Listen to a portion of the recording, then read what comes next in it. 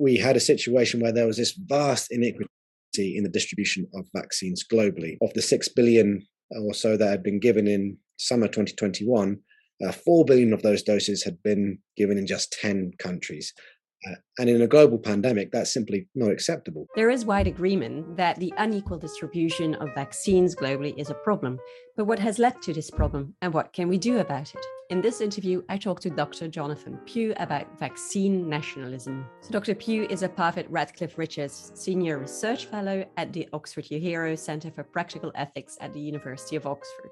Hello, I'm Katrien de Volder. This is Thinking Out Loud, conversations with leading philosophers from around the world on topics that concern us all. If you'd like to see more of my videos, don't forget to subscribe to the Practical Ethics channel. You can also just listen to the interviews on Apple Podcasts. So the UK and other high-income countries have been criticized for hoarding vaccines. They've been accused of vaccine nationalism. But what is that? What is vaccine nationalism?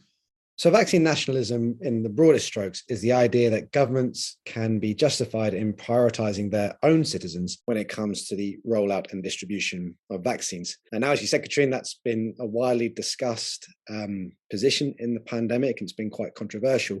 And I think to get a handle on the moral debate in this area, it's useful to take a step back and think about the ways in which that sort of position might have a kind of philosophical justification. So one reason that people might think that vaccine nationalism is a wrong-headed idea is that you might think that morality should really be an impartial affair. So you might think that morality is all about following universal rules and that we all have obligations that apply equally to each and every member of the moral community. Now, that's a very popular view of morality, but it's not the only one. So some people might think that morality also includes special kinds of moral reasons that apply specifically to people with whom we share a close relationship. So the classic example of this is the relationship between a parent and their child. We might think that a parent was missing out on a really important moral dimension if they treated their child completely impartially, if they didn't prioritize their child's interest perhaps over the interest of a stranger's child. So one way of thinking about how vaccine nationalism might have some sort of moral justification is to think about the question of whether co-nationality, or perhaps the relationship between a government and its citizens, could be the sort of relationship that could ground this special kind of moral reason, this reason of partiality. Right. And so why would it be justified for countries to prioritize their own citizens? So this is the really, important question and really the crux of the matter, because obviously not all kinds of relationship can ground these special kind of moral reasons. So although we think that a mother can perhaps justifiably prioritize their child, we certainly don't think it would be right to prioritize the interests of our own sex, for instance. That would amount to discrimination. So there are a number of different approaches to try and tease out this question of what kinds of relationship can ground these special moral reasons. So one approach with co-nationality is to appeal to consequentialist considerations. So you might think that if national partiality is justified, we as a global society might be able to achieve other kinds of important intrinsic goods, such as justice and equality. Other people take a slightly different approach. One appeals to the nature of what it is to be a citizen in a nation state. So when you're a citizen in a nation state, you have to sacrifice some of your liberties, and you are liable to the state exercising coercive power over you. That's just part of what being a citizen in a nation state involves. And so you might think, in order for that to be a fair bargain, if you like, it's only fair that citizens can expect their governments to prioritize their own interests over the interests of other countries. So that's an institutional approach to justifying national partiality. The final one really takes its lead from the example of the mother-child example I spoke about earlier. So it tries to claim that co-nationality is just the same sort of valuable relationship that we can see with other, close and important relationships, such as between parents and children, but also between friends and other relatives. Now, of course, that seems quite an odd idea because, we don't know all of the other citizens in our own countries, and it seems quite odd to say that we share anything like the same sort of close relationship we have with friends and family. But there are other considerations that might come into that. So we might think the fact that we as a nation have produced certain goods over time as a shared sort of enterprise So one example of this, which I think Thomas Herker has used, is the NHS in the UK. So as well as having this shared community by virtue of being part of the same nation, we all came together to produce this good, which ensured people could access healthcare. So you might try and outline co-nationality as involving this really valuable relationship, not necessarily due to the closeness of the ties between each and every member, but due to the manner of the goods that it can produce. So it seems like there is something to say for giving priority to one's own citizens. So what exactly then is the problem with vaccine nationalism? Is there really a problem? Yeah, so the first thing to say is that these reasons of partiality only raise moral issues when they come into conflict with what impartial ethics might tell us to do. Now, in the pandemic, it appears that has been the case to some degree at least, particularly in the summer of 2021, when developed countries were beginning to initiate so-called booster programs for vaccination before many less developed countries had begun to roll out even first doses of vaccinations to their most vulnerable citizens. So one statistic that was being talked about around that time was, August 2021 or so, around 6 billion vaccine doses have been delivered. Around 4 billion of them have been delivered to just 10 countries. So really staggering inequity in distribution. Now, there is certainly some debate about the extent to which vaccine supply was solely responsible for that. But it's certainly true that the director of the World Health Organization felt it appropriate to call for a moratorium for booster programs in August 2021 in order to prioritize first doses for less developed nations. This seemed to be an area in which reasons of national partiality, so prioritizing vaccines for countries' own citizens, came into conflict with what impartial ethics might call for, so distributing vaccines more widely. However, there are some ways in which it might be the case that these two moral reasons might not have been in such stark conflict. So one way in which reasons of partiality might not conflict with impartial ethics in a resource allocation decision is when there's enough of the resource to go around anyway. So certainly a number of people responded to the WHO's call for a moratorium by suggesting it was calling for a false choice. So perhaps there were enough vaccines to go around.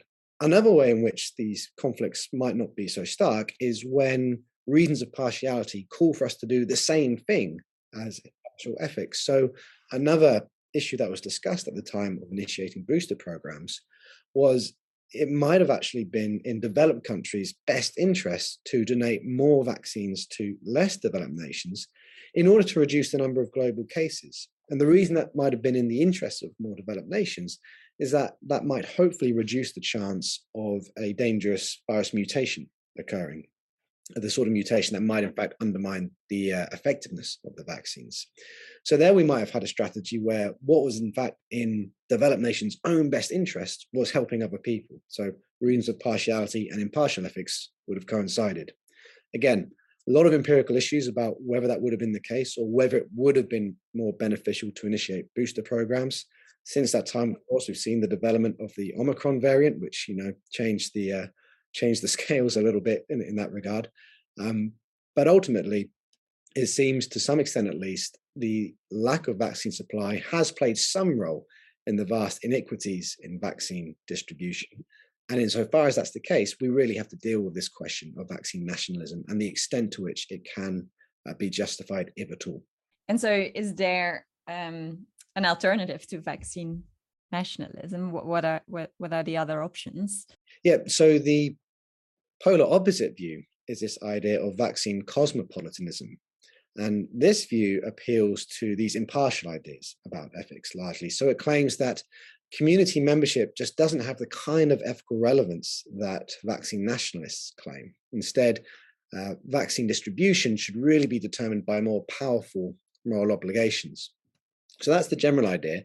It's useful, I think, to distinguish a couple of different types, and this is drawing on some work by Lowry and Schuklenk, whose paper I very much recommend. But one way of approaching this general idea of cosmopolitanism in this context is to appeal to, again, these general impartial moral ideals, such as human rights, for example. So you might claim that all humans have rights to basic levels of healthcare, and they all share an equal entitlement to secure the resources they need to exercise those rights. So again, that might speak in favor of distributing the vaccines to where there is the greatest need, where they're going to bring about the most benefit. Similar vein, you could appeal to something like Peter Singer's principle of equal consideration of interests. So the idea that we should give equal weight to the like interests of all those who are affected by our actions. So again, there may be some circumstances, at least, where a vaccine dose would have a far greater benefit as someone's first dose than it would as a third booster dose for someone else. And again, Singer's principle is going to tell us we should give it to the person who will benefit most, regardless of where they live. So this is a very humanitarian approach to cosmopolitanism, but you can have a more political approach. So on this kind of approach, you might think, well, if there are some developed nations or perhaps other powerful global actors which are in some way causally responsible for the poor health conditions in less developed nations, then it might be argued that these more developed nations have a duty of justice to rectify that situation. So the political approach is somewhat narrower. The obligation to help less developed nations falls on those who have this sort of responsibility. The general idea about cosmopolitanism really speaks against vaccine nationalism. It really speaks in favor of ensuring a far more equitable distribution of vaccines, which doesn't take community membership in a nation as having the kind of strong moral relevance that vaccine nationalists claim. Yeah. So we have these two opposing views. So what should we do? Like, how can we sort of resolve the conflict between vaccine nationalism and vaccine cosmopolitanism? Of course, one way to resolve the conflict is to establish that, one of these philosophical views is completely flawed. And I think, obviously the idea of human rights is very much secure. So people who have adopted this approach have really tried to undermine the nationalist approach, either national partiality or more narrowly vaccine nationalism. There are a couple of ways in which you might do that. So you might question whether co-nationality is a sufficiently valuable relationship to form the foundation for a powerful reason of partiality. On the instrumental approach that I mentioned right at the outset, you might question whether national partiality is going to be instrumental to bringing about impartial global goods such as justice and equality. So that certainly is a strategy you might adopt. One problem with it is that vaccine nationalism, national partiality, admit of really a wide range of different justifications, and a lot of those justifications have quite strong intuitive and indeed political support. So we might be a little skeptical of how feasible it's going to be to solve the practical issue by settling this somewhat abstract philosophical debate between nationalists and cosmopolitans. So an alternative approach is to try and recognize the force of both views and to find a compromise position between the two that allows us to respond to both our duties of partiality but also our impartial duties. So we might try and say that national partiality can be justified perhaps to an extent, but only within certain quite strict limits perhaps. So one example of that is the influenza standard that Owen Schaefer and colleagues have written about. So on that approach, broadly, the idea might be that something like vaccine nationalism can be permitted, but only insofar as it's necessary to ensure that COVID-19 ceases to be an emergency in that country, going beyond background health risks such as those associated with influenza.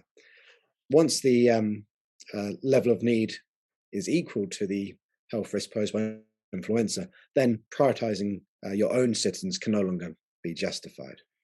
But at an even more abstract level, I suppose, the idea of trying to reconcile these two ideas about what morality is telling us to do is to say that we need perhaps to stipulate certain thresholds of high need that can be invoked to justify prioritizing our own citizens, or we might appeal to a threshold of basic needs that we must satisfy for people in other countries before we can begin prioritizing those in our own.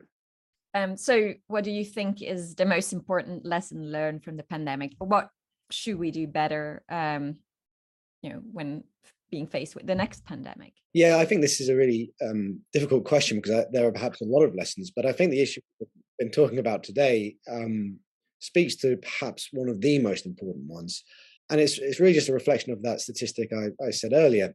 For whatever reason, we had a situation where there was this vast inequity in the distribution of vaccines globally. So just to repeat it, of the 6 billion or so that had been given in summer 2021, 4 billion of those doses had been given in just 10 countries.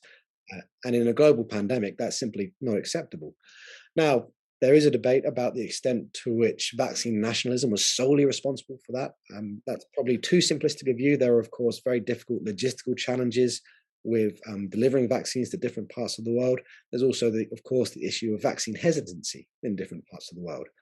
But it seems true that we would need to think very carefully in the next public health emergency about how we can fix this issue of vaccine nationalism, which does seem, to me at least, to have played some causal role in the iniquity that we've seen.